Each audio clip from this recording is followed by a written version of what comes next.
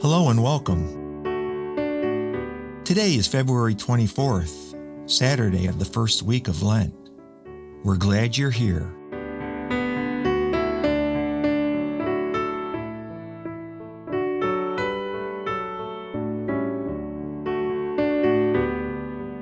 Our thoughts today are first directed towards the angel of Gethsemane. In Luke's Gospel, we learn a fascinating detail that we read no other place in Scripture. Jesus is comforted by an angel in the Garden of Gethsemane. Since the angel isn't named, we don't know which angel was sent to comfort the Lord during his agony. Some believe it may have been Jesus' own guardian angel, a role St. Michael may have fulfilled. We know from Scripture that angels accompany Jesus throughout his life and ministry. They are present from the time of the Annunciation to the Ascension.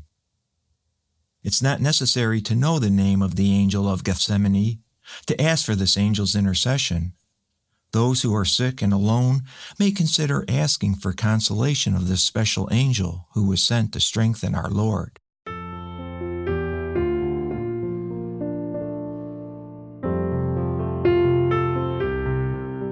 Now let's listen to Scripture that refers to this angel.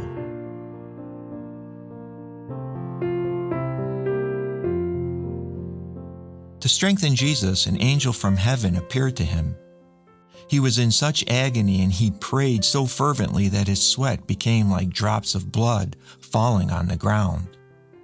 Luke chapter 22, verses 43 and 44.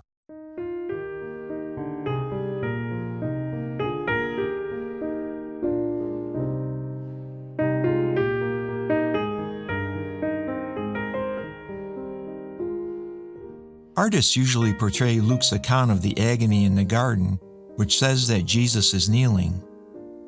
Matthew and Mark have him flat on the ground. Also in Luke, an angel appears.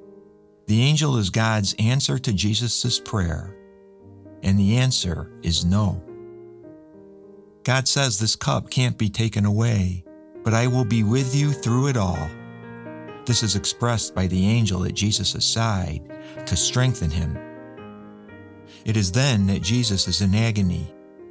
Only Luke uses the word agony, the word by which we have come to characterize this whole scene.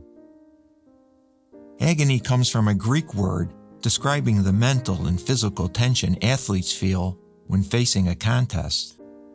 They may be confident, but one can never be sure of all that will happen. So the prayer of Jesus now takes a different tone. He knows he will have to face the worst. He prays that he will be able to handle it well, and he begins to sweat profusely. My prayers are often answered in the same way as Jesus' prayer. The answer is no. But God says, I'll be with you through it all. I'm grateful for God's presence, of course, but what I sometimes have to face isn't easy. It's agony. This deserves a heart-to-heart talk with Jesus.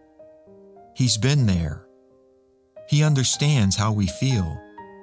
He assures us that we are never alone.